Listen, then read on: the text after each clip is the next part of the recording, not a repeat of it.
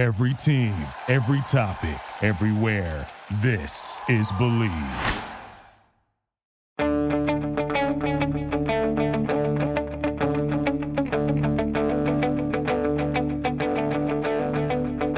Ich warte seit Wochen auf diesen Tag und tanz vor Freude über den Asphalt.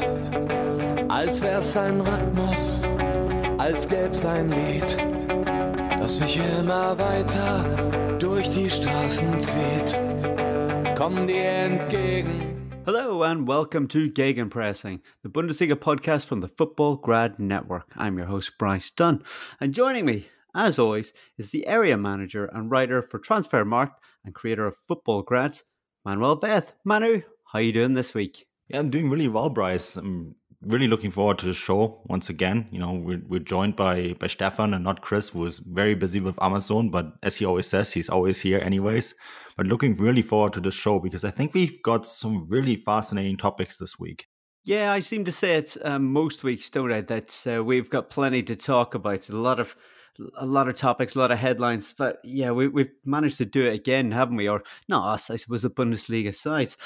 So yeah, we better get into it. But as Manu said, Chris is not here. He'll be back soon enough, I'm sure. So we're joined by Stefan Biankowski, Bundesliga journalist. Once again, Stefan, thanks for joining us. It's always a pleasure, guys. Thanks for having me. I certainly do feel as though Chris is definitely here in spirit. I can feel him. I can feel his breath on my neck. Actually, that's actually a horrible image, but I meant it in a nice possible way. Yeah, well, you know, we always get plenty of feedback when Chris is doing the editing tomorrow. So yeah, I think Manu and I also feel his presence constantly during this. But right, we better be on it today, okay? Anyway, guys, let's get started because, as I said, we've got loads to get through. So yeah, let's start with big news that came out of Gelsenkirchen today. Schalke have sacked their head coach. No, please don't turn off the podcast. This is not an old one. They've just moved in a way to sack their fourth coach this season. Yes, fourth. So that means Christian Gross has been the latest fatality in the coaching role after a 5-1 defeat to Stuttgart. Manu, what is going on? I mean, this is unbelievable. I suppose, you know, it doesn't come as a surprise that much anymore, but why now? Why was this decision taken now? Yeah, you saying Christian Gross has been sacked. I think everyone has been sacked by Schalke today. I mean, should we go through that list? Because it is a substantial one. It's like Christian Gross fired, Jochen Schneider, the director of sport, fired, Sascha Rieder, sporting director, fired, assistant coach Rainer Wiedmeier, fired, and even the athletic coach was fired, Bryce. Everyone was let go by Schalke on Sunday. Yeah, I was thinking, Why the fitness coach? What's he done to anyone? It probably, it was like I almost envisioned like a Stalin-esque scenario where someone just signed a piece of paper and like put little check marks to all the names. It kind of feels like a purge, doesn't it? Like everyone was just being fired just for good measure. It's there's a wonderful Italian word that's called tabula rasa, like clear table, right? And it kind of feels like that they just basically said, okay, well, look, this is it. We're done. I mean, if you lose 5-1 to Stuttgart, a very good Stuttgart side, by the way. I don't want to diminish Stuttgart's performance in any way. They're a very good team, and they have been a very good team all year, but they were very poor. And when you look at the table, I mean, that's where do you even go from here? And we had this chat before the podcast, Stefan, where we like said, okay, well, what is this even comparable to? And we were thinking about certain scenarios. We've brought up Kaiserslautern a few times in the past, right? But it really does feel like this club is just steerless at the moment. And it feels a little bit like one of those lower league sides in England where everything just falls apart on them. Yeah, it feels as though, just to kind of expand that analogy, it feels almost like when you see these horrible examples in English football when foreign owner comes in, things don't really work out, so he quickly wants to push the eject button and just starts kind of asset stripping the club. And by the time the fans have it back in their hands, it's kind of like this hollowed out shell of what it once was. And certainly seems to be the case with Schalke. This isn't just a case of a few bad apples in the squad or, a manager not doing his job. it's a case of, chief executives having to leave after racist remarks or alleged racist remarks. It's fitness coaches getting sacked. It's fans storming the stadium after a Derby loss. It feels like the fall of Rome, except Rome is it's not a small club, a big club in Gelsenkirchen, one of German football's real institutions. So it's crazy, and the kind of scary thing is that once they get relegated, because it's now almost an inevitability. It's not as if they can just dump all those players, get the expensive contracts out the door, promote the youth team, and crack on with things, because it does seem as though top to bottom the whole thing has fallen apart, and you really do worry for Schalke, and you wonder how far they have to fall before they can kind of get all this horrible ineffectiveness out of the club, because it just feels like everything at every corner of the club just is fighting with itself right now.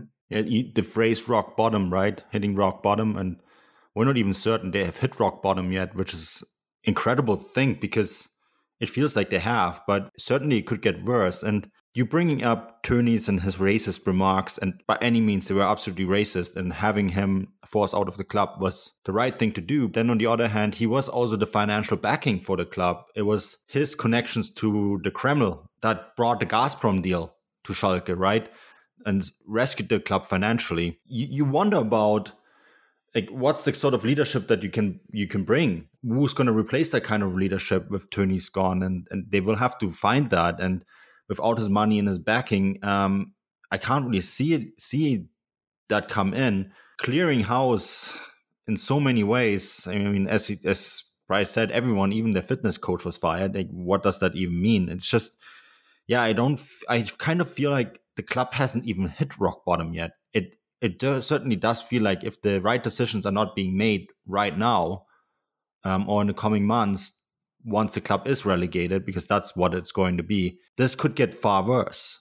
We look at the table. We seem to mention this every week, and we give Schalke plenty of airtime. They've only had one win this season, 6 draws. 9 points. They're behind Mainz. Who have 17 points. Stefan, you mentioned that there seems to be a lot of issues throughout the club. But I mean, if somebody there was to have a bit of sense, who should they bring in, or what should the strategy plan be? For the rest of the season, or this is fresh news. Do we already know, or is there rumors as to who will come in? It's your guess is as good as mine at this point, to be perfectly honest with you. And I don't just mean that in a kind of flippant way.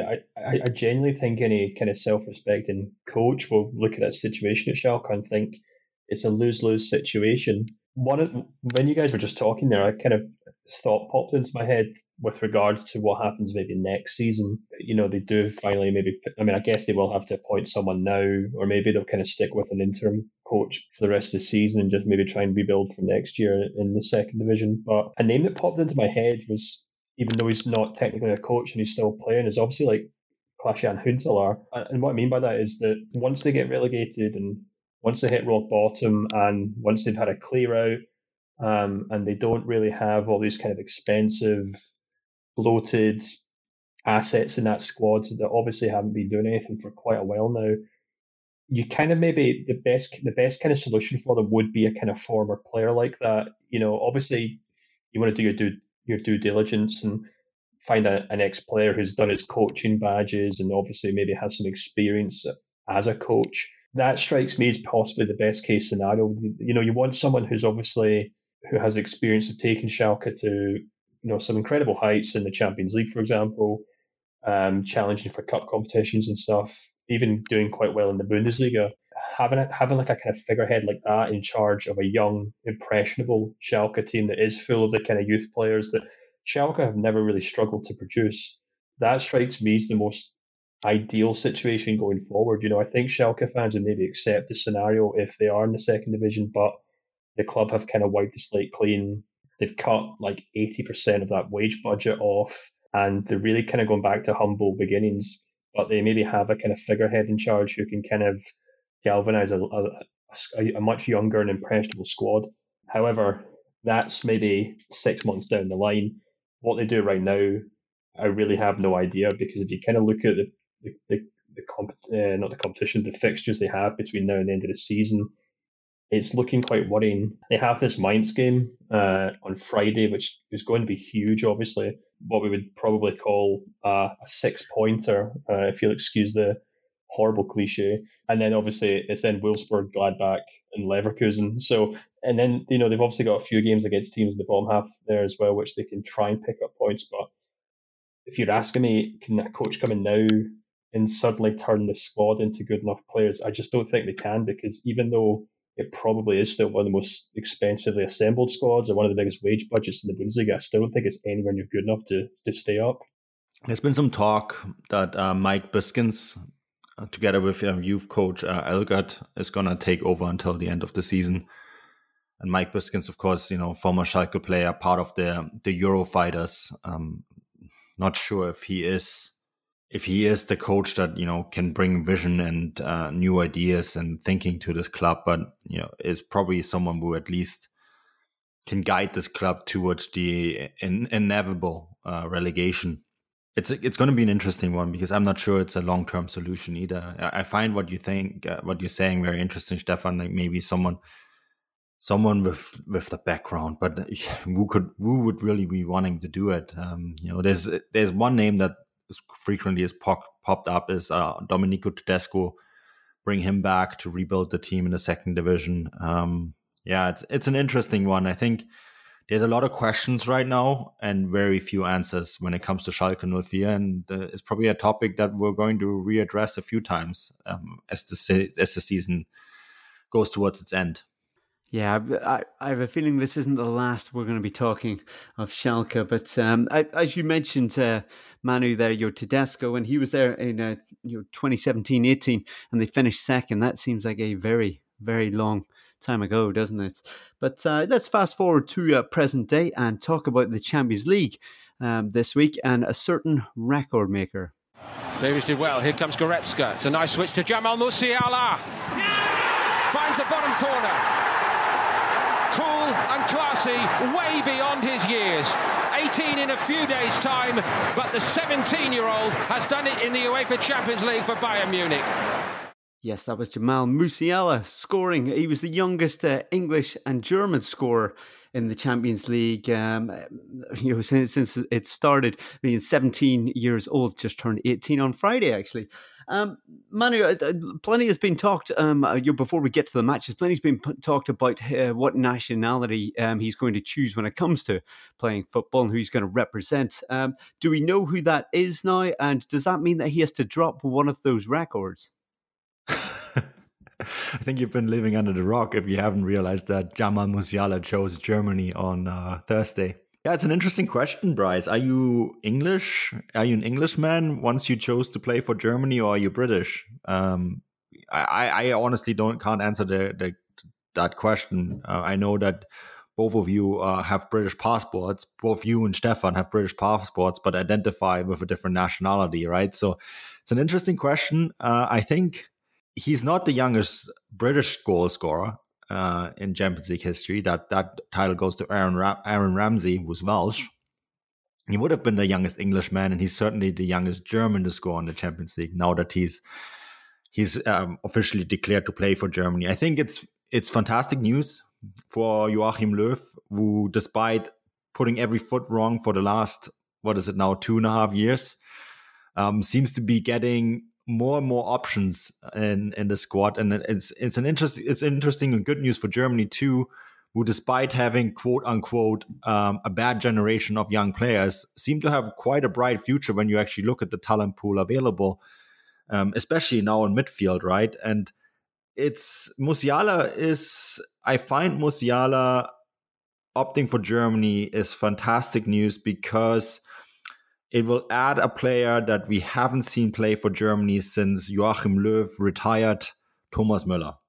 It's a very similar kind of player. It's a player that we need in that position. It's going to be interesting to see how he fits in.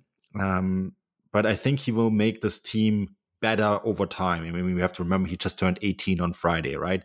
So I think it's fantastic news for Joachim Löw. It's fantastic news for German football. I think it's fantastic news for Jamal Musiala too, because if you play for Bayern and you play for Germany, I think that's a very good combination.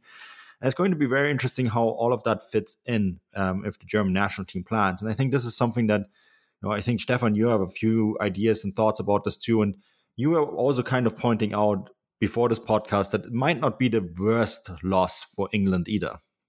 Yeah, I mean, I think from a purely pragmatic point of view for the player himself, I think, which, by the way, I don't think is really the reason he did make the decision. But even if you look at it from a purely pragmatic point of view, there are gaps in this German generation that he could fill. But when you look at England, they seem to have a number of players in that role, and he really would be up against it. I had a big grin on my face there when you were kind of giving Joachim Löw the credit there, because perhaps I'm being a bit mean here, but I'm kind of tempted to suggest that it could be his Bayern teammates week in, week out. We know how mischievous Bayern Munich players can be, especially when maybe they're on international duty and they're trying to convince a rival player to join their club. So I guess this is the opposite, where they're trying to convince a club player to join their nation. And I think just for the kid himself, it seems to make a lot of sense. He's in a very good situation at Bayern Munich. He's surrounded by the players that he'll be playing with in the national team. The German national team also seem to do better, as far as I can tell, when they do have a strong kind of Bayern core to them, or in recent history when it was a Bayern and a Dortmund core to them. And I think he's a unique talent. I'm a little hesitant to draw too many comparisons with Thomas Müller, even though they're very obvious and very direct, because he's obviously basically the cover for Müller at Bayern Munich right now. But I think we sometimes, even on a podcast like this, or people who are fanatical about German football, I think we still have, and I do this myself, I think we have a habit of just still underrating just how incredible a player Thomas Müller has been for club and country. He's continuing to do so this season. We're talking about a player who, I kind of did the numbers before last night, that he's actually averaging more goals and assists than Lionel Messi this season when you exclude penalties. That's the kind of caliber of player we're kind of happily associating Musiala with before he's even really played a full season for Bayern. And I think as well, like we kind of saw this against FC Cologne on Saturday, where sometimes he can kind of drop out of this team. Sometimes he can look a little lost. He's still learning his trade. He's not the finished product. So I'm not really trying to pour cold water on this. I'm not trying to be a spoilsport at all. I'm just kind of a little wary for the kid if we're all just kind of putting our feet up and saying, oh great, Germany have their new Thomas Müller, because it's like saying, I really do think it's equivalent of just some 16 or 17-year-old kid coming through for Bayern and suddenly he's Robert Lewandowski's replacement. I think that's the kind of caliber of player we're claiming Musiala is undoubtedly going to be. So that's my only thing. But I think picking Germany is a great choice for him, not just in terms of his own personal feelings, but also professionally. Yeah, I think he's going to be a great asset for whatever side he joins, whether that's club or country, isn't it? In years to come. But you're probably right, Stefan, to play it down a little bit. We all got to remember, as I said, he's just turned 18 on Friday. But Manu, to talk about Müller, does this mean that the talk of Müller playing for Germany, is over now? We're not going to talk about that anymore, because it seems to pop up a lot. I just posted that this on Twitter this morning. I love the numbers that you brought up, Stefan, because Thomas Müller is on his position probably the best player in the world. And he's invented a position that previously didn't exist in many ways. And we thought, or a lot of people thought, including myself, and shame on me for thinking that Germany would be okay without him. And when the decision was made to no longer call up Thomas Müller to the national team, I think a lot of people were kind of blinded by the fact that he was playing under a coach that maybe didn't quite appreciate his talent level either for Bayern Munich, right? So we thought, okay, this would be okay. Hansi Flick comes in, and 31, 32-year-old Thomas Müller is producing numbers that hasn't produced since his mid-20s. And I would argue that he's probably the best and number 10 in the world right now, if there is such a thing. If you can describe in any way what Thomas Müller's position actually is, right? I think that's probably the closest thing. He's not really a number 10, but he's a phenomenal player. And I thought it was really interesting that Joachim Löw basically came out today and trying to blame the pandemic for the fact that he's probably going to recall Thomas Müller to the national team. I thought that was very interesting, rather than just admitting that he may have been wrong and he needs a player like Thomas Müller and possibly Mats Hummels and Jerome Boateng as well. Which I think they need those two players as well, because the talent pool on defense is a lot thinner than it is in midfield. Germany has a ton of players in midfield. We can't forget that. But I find it very interesting that Löw basically blamed the pandemic, rather than saying, if I'm Joachim Löw and I'm recalling Thomas Müller and I think it's going to happen, then I say, look, when I made the decision, it didn't seem like Thomas Müller was maybe not at his best anymore. Over the last year and a half, he has produced the sort of numbers that he produced in his mid-20s. I made a mistake. I'm going to call up because he is one of the best players Germany have. The German national team is supposed to be a collection of the best players in our country, and Thomas Müller is one of them. But I guess Joachim Löw is Joachim Löw, so if the pandemic brings back Thomas Müller, I think we can be all happy about it as well. Yeah, we'll just have to wait and see, won't we? But let's talk about Bayern then a little bit. Obviously, Thomas Müller came back for the game against Köln. Unfortunately for the FC fans, they were on the end of a 5-1 defeat. Though Bayern Munich looking ever so good, Stefan. They won 5-1 and midweek they beat Lazio. That didn't even seem like much more than a training game, to be honest, as well. They didn't seem to have to get out of third gear. Yeah, I was quite surprised at this actually when I watched the Lazio game.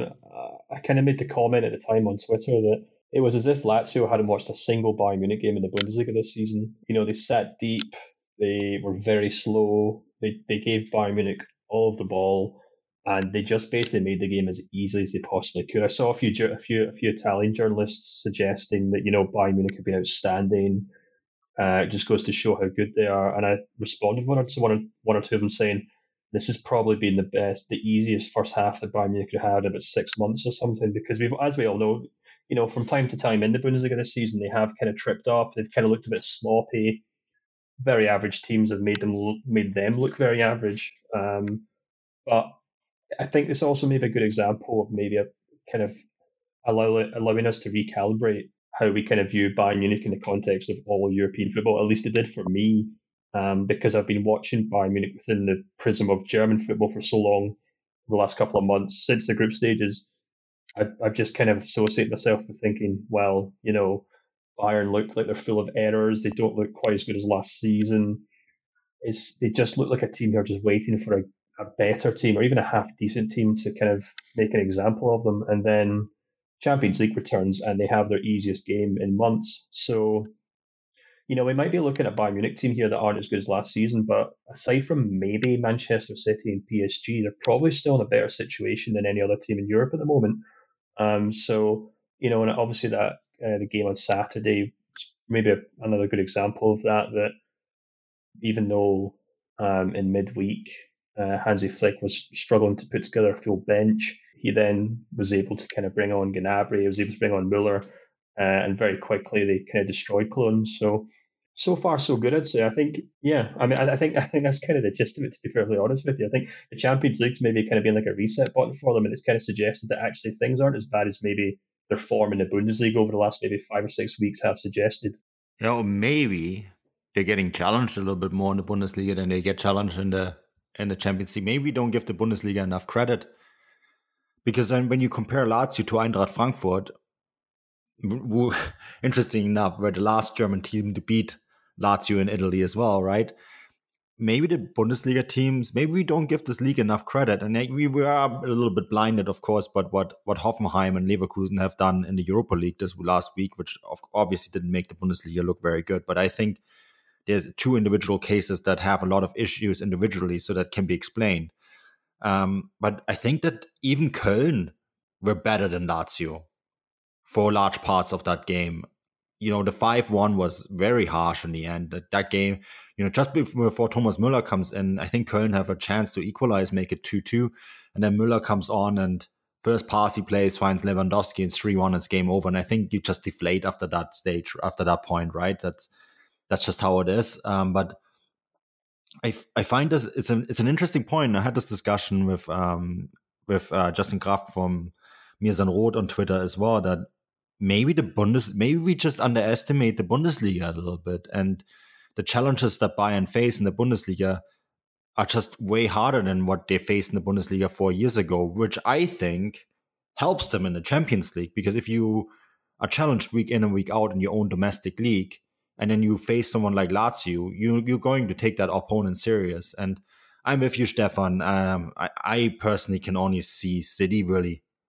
I think that's the only dangerous team that they're facing in Europe at the moment. That's the only team there I can say, like, look, that could be a dangerous opponent for them. But then again, I think Bayern would be a dangerous opponent for City as well. It would be probably the best possible final that we could get in the Champions League.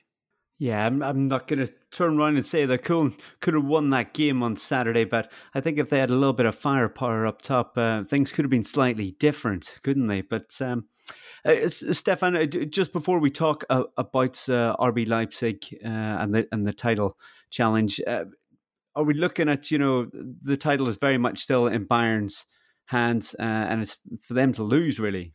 Isn't every Bundesliga title from the last 10 years has kind of been the case? I think the really interesting thing will possibly be when they obviously play Borussia Dortmund this coming match day. I'd love to kind of get into the head of a Dortmund fan ahead of this game, because on the one hand, they obviously want to beat Bayern Munich, but on the other, if they beat Bayern Munich, they're helping RB Leipzig almost get one hand on that trophy, which, despite the last couple of years and what the two clubs have gone through in terms of rivalry, I reckon most Dortmund fans would probably still have Bayern Munich win the title and see RB Leipzig do it. So, that would be really fun and really interesting. But yeah, I think Bayern are still setting the pace here. I think we said on last week's podcast that it'll be really interesting if or when Leipzig do get knocked out of the Champions League, if that does benefit them in the long run, because they're able to focus all their attention on the Bundesliga, aside from a few Pokal games possibly. So, I think Bayern's definitely will probably still have a lot more to juggle, because they'll obviously still be going to retain that the Champions League title as well. But I think, your safe money, I think, is still on Bayern Munich at this point. But, for the sake of neutrals around the world who enjoy the league, I think most people were happy to see, maybe I'm not being fair on your traditional Bundesliga fan, but I certainly was happy to see Leipzig kind of grab that last minute winner on Saturday night and keep this title race alive. It's an interesting question, though. I'm glad you bring that up, because it's the Klassiker next week, Stefan.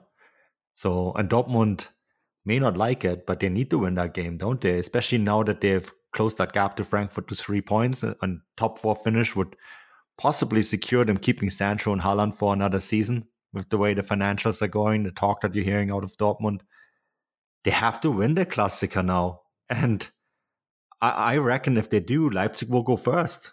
Yeah, this is very possible, but I suppose RB have Wolfsburg to play as well, don't they? I mean, Stefan, what's your view? Yeah, definitely. I think it's all to play for. That's the kind of really fun, interesting thing about it. I was quite surprised to see Frankfurt lose on Friday, to be perfectly honest with you. But it kind of goes to show how exciting the league is this season, that you have these kind of 4 or 5 teams really taking chunks out of one another whenever they do play against one another. Wolfsburg have been incredible so far this season. I think they've really benefited from not having to worry about a European competition to continue playing in. But I think it'd be really interesting to see what happens, to be perfectly honest with you. I really do think, I still think this is Bayern Munich's to win, to be honest, or to lose rather, to be perfectly honest with you. We have seen them drop points. But I think possibly the most interesting thing is just the manner in which Julian Nagelsmann was really screaming throughout that match on Saturday. He was really kicking every ball and flying into every tackle with his players. You could see how furious he was at the concept of dropping points. And yeah, sure, every head coach technically hates losing games or dropping points, but he was certainly putting on a good show to suggest that he's fully aware of how close and how tight things are in this title race. Because I think maybe 3 or 4 months ago, if he'd ended up having to accept a draw with Gladbach, he would have been maybe fine with it. But the fact that he was really properly going mental on that sideline suggests that he's well aware of how close his side are to making history. That last 45 minutes, second half by Leipzig, I thought I was watching Bayern, Stefan, the way they were playing, and it was the sort of performance that you only see from Bayern Munich in the Bundesliga. Because any other team, they go down 2-0 against a club like Gladbach, it's game over, right? That's just how it is. Dortmund go down 2-0 against Gladbach, it's game over. Same for Wolfsburg or Frankfurt or all the other sides. But you had the sense that Leipzig were like, no, not today. We're not going to give up those points. And it was interesting how it was methodically almost how they picked up those 3 points in the end, because they got 1 goal, then they got a second goal. And you never had any doubt really in your mind that they would get that final goal. Yeah, I mean, I completely agree. I think Bayern-esque is probably the perfect example of it. And that's probably the kindest compliment you can pay a Bundesliga team these days. The manner in which I thought also not only just the way that they actually won the game and, obviously went on to claim all 3 points, but the kind of the quality that they were able to throw on in the second half. Forsberg came on, Sorloth came on. These are big players who, when fit, could even be starting for Leipzig. So, we maybe don't really associate Leipzig with having individual world stars, maybe like a Dortmund or a Bayern do. But the way that they were kind of bringing on these bigger and better players as the game went on, and you could see the way Gladbach were kind of falling apart. You could see they were getting tired. Even just the way they were kind of arguing about that final goal, it just kind of struck as a team who had, in my opinion, I thought they were quite fortunate with the 2 goals at the start of the game, and then they didn't really have much to show for it afterwards, to be perfectly honest with you. But I think you're absolutely spot on. Leipzig did look like Bayern Munich, and kind of as a result, they looked like a team who were really gunning for the championship. Yeah, it feels like every game now for RB, I think to the end of the season in the Bundesliga anyway, is going to be a do or die, isn't it? So as I said, they've got the Pokal midweek against Wolfsburg, and then they'll be coming up against Freiburg. So we'll just have to see if they're top this time next week. It would be fascinating, wouldn't it? But an exciting game, as you guys have been mentioning, the late kickoff game against Borussia Mönchengladbach on Saturday. Obviously, Gladbach were 2-0 up, and then, they threw it away, or RB came back very strong, will we say. I'll not take it away from RB, but what a finale. Here's Forsberg, and the header down goes in from Sorloth. Well, unless that one's ruled out, it's a magnificent turnaround victory. Borussia Mönchengladbach think that should be ruled out. But RB Leipzig is celebrating. Yes, that was Alexander Sorloth clinching the comeback win and the 3 points in the 93rd minute for RB. But Manu, let's talk about Borussia Mönchengladbach. They've really not looked themselves last few weeks. So what exactly is going on at the moment? There seems to be a lot of issues behind the scenes. It feels like if we're bringing up a coach today, you're in a bit of trouble, it seems. Coaches are a big discussion point today. You're right. Marco Rose is the next one in our list. The Champions League game against City, and I understand it's City, I thought was already a huge disappointment the way Gladbach played in that game. I get it. They tried to hit City on the counter attack, but I would argue that they were probably more active against Bayern Munich, and they should have probably approached the City game the same way than they approached the Bayern Munich game earlier in the season, the game that they won, right? And I get there's a second leg, and 2 goals down is doable, especially because there's no fans in the stadiums. I think there's still something to be played for, but it was just the manner of it. And you saw the same against Leipzig. And let's be honest here, as Stefan already alluded earlier, their goals were gifted to them. That Upamecano penalty, I'm of the opinion it was a soft penalty. I know there's a lot of people on Twitter seeing it otherwise. I think that's a typical penalty that's typically given in the Bundesliga, but not in any other league. I might get butchered for saying this, but I think it was soft. But, for the fact that Gladbach were up by 2 goals and 2 gifted goals and couldn't do anything with it, it's just the spark seems to be gone. And that is an indication for me that maybe Rose doesn't reach the players anymore. And I think there is something to it. You heard all sorts of rumors coming out after he made the announcement that he's going to join Borussia Dortmund at the end of the season. And they may or may not be true, but the fact that the rumors exist suggests to me that there is, where there's fire, there's smoke. And I think there's a lot of smoke when it comes to Gladbach and the relationship between the sporting director Max Eberl to Rose and the players after he made the decision. And it's an interesting question that we have to ask. Should Rose just step down at this stage now and allow Gladbach to just move on? I understand that with Hacking, they made the decision to part ways and hire Rose, and Hacking stayed until the end of the season. But it's a different dynamic when the club says, okay, we're going a different direction.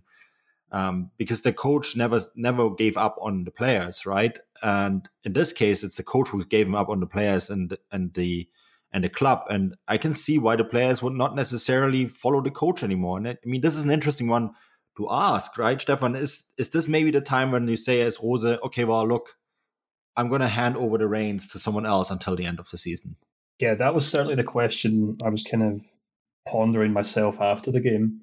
I must admit, I feel like a bit of an outsider here when I do kind of find myself mumbling about the way that the Bundesliga teams do behave when it comes to hiring and sacking managers. I kind of posed the question that I've kind of posed this question a number of times this season, actually, since Dortmund got rid of Lucien Favre, that they could have saved themselves so much bother if they had just hired the next manager then and there, which would have obviously gone on to be Marco Rose. They've kind of fixed things now, but back then you were really worrying if Dortmund were going to be able to finish in the top 4, if they were going to be able to keep their best players, if they were going to be able to make enough money next season to pay the bills, etc.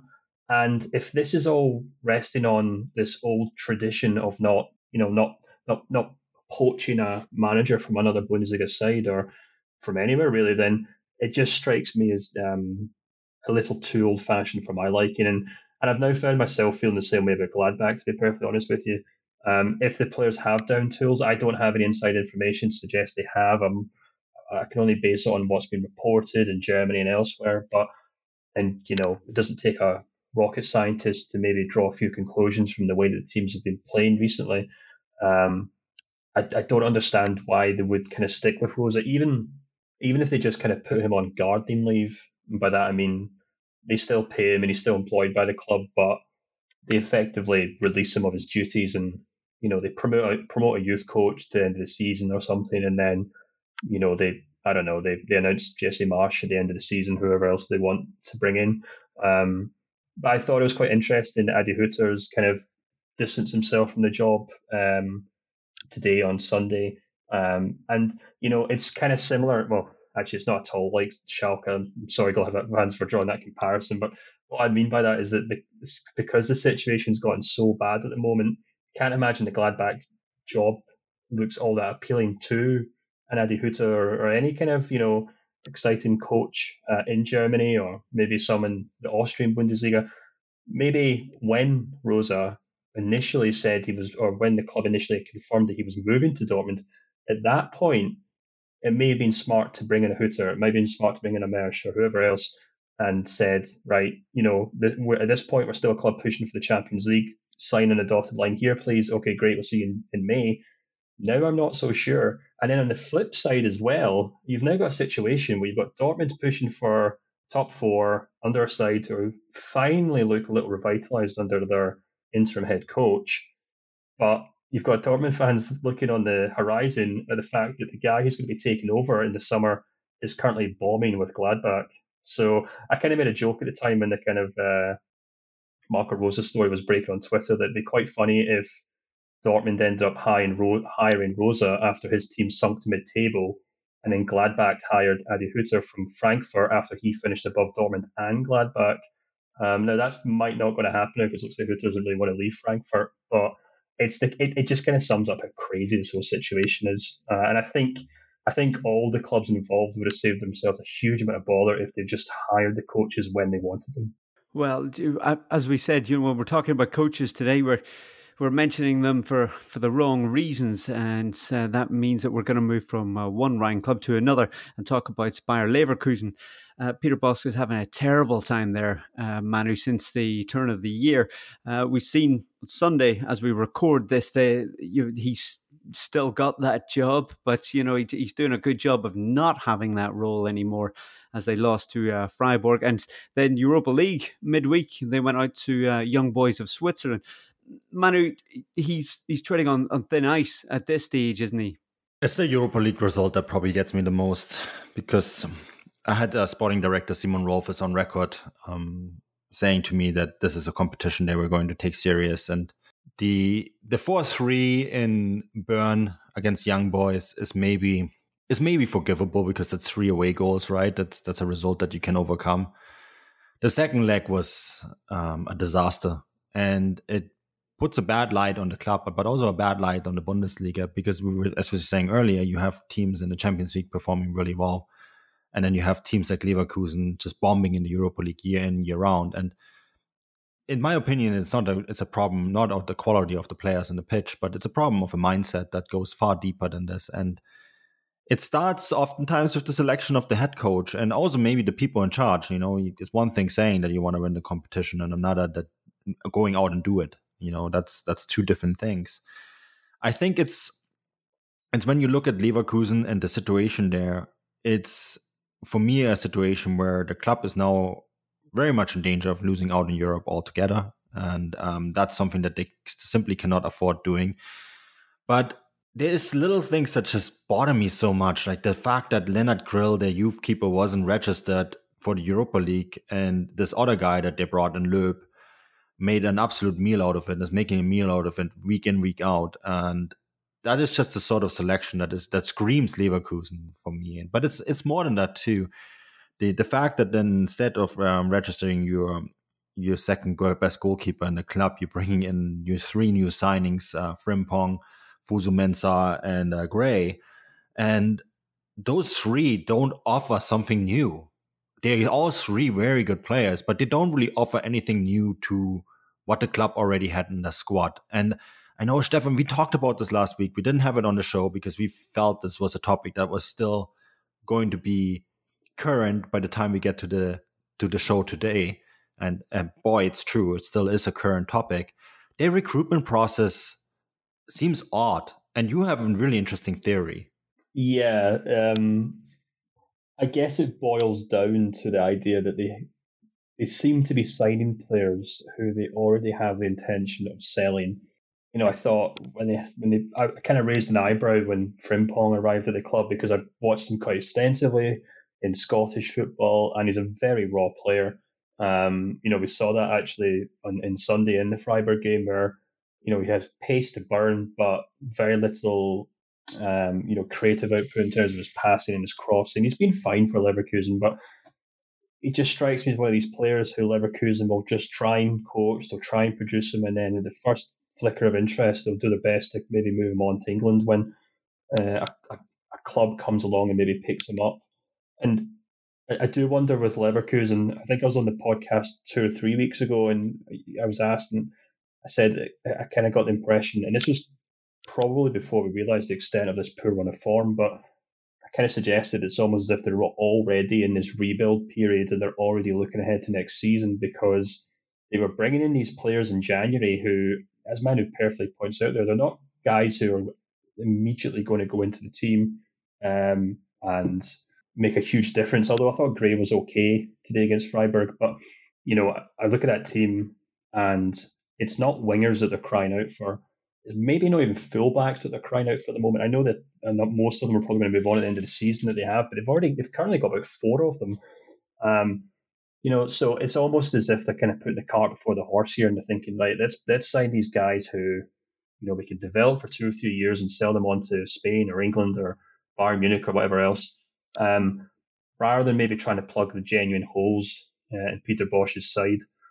because, he's had huge injuries, he's had huge problems in the team. And I think, probably the biggest example of all this is the fact that his team are so undeniably reliant on Florian Wirtz every single season, every single week to kind of dig them out of an issue. I thought that was the case today against Freiburg.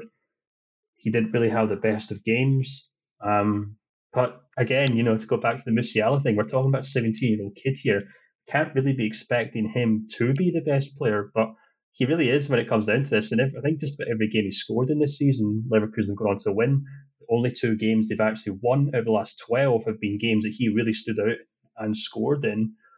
So even though they've got Bailey and they've got these players up front and in defence, there's a glaring number 10 role there that some 17-year-old kid is really having to pick up the slack with all season. And sure, he's been fantastic and sure, he's been interesting, but I think it's a glaring issue that hasn't been addressed, and perhaps the recruitment side of the club are more interested in who they can pick up to sell on in a couple of years rather than maybe trying to fix the issues with the team right now. And from whispers I've been hearing around the club, I really do think Bosch's position really is on the line, and I wouldn't be surprised if by the time some of the people listen to this podcast tune in this week that he may already be gone. Well, I'm going to give you guys one final question before we wrap it up, and it's a yes/no answer. Manu, will Peter Bosz be in charge for our next podcast? Brutal, Bryce. I hate yes and no answers. You know that. Yeah. God, do I have to answer this one? I would say I'm leaning out of the window now, and I'm going to say no. Stefan, will he be in his current role this time next week? Yes, he will, or no, he won't? I'm going to say no as well, which will be fantastic when he's still in the job and he's beating Gladbach and myself and Manu who look like fools on the next podcast.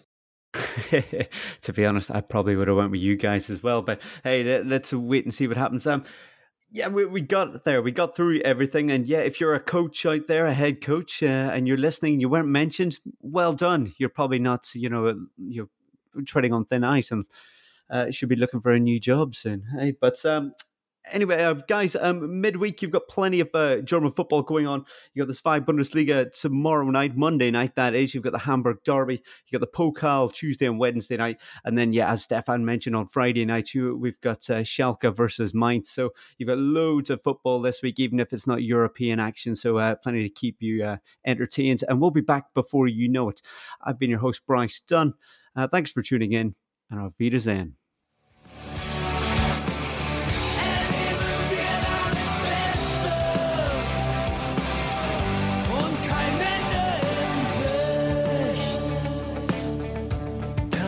In Sicht.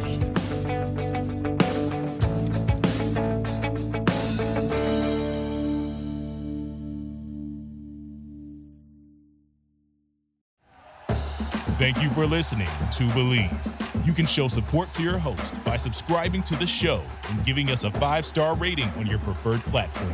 Check us out at Believe.com and search for BLEAV on YouTube.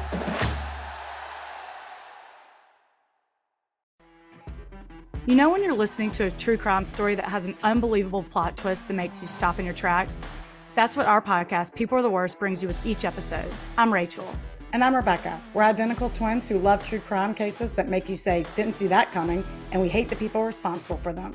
Listen to People Are the Worst now on Apple, Spotify, or wherever you get your podcasts.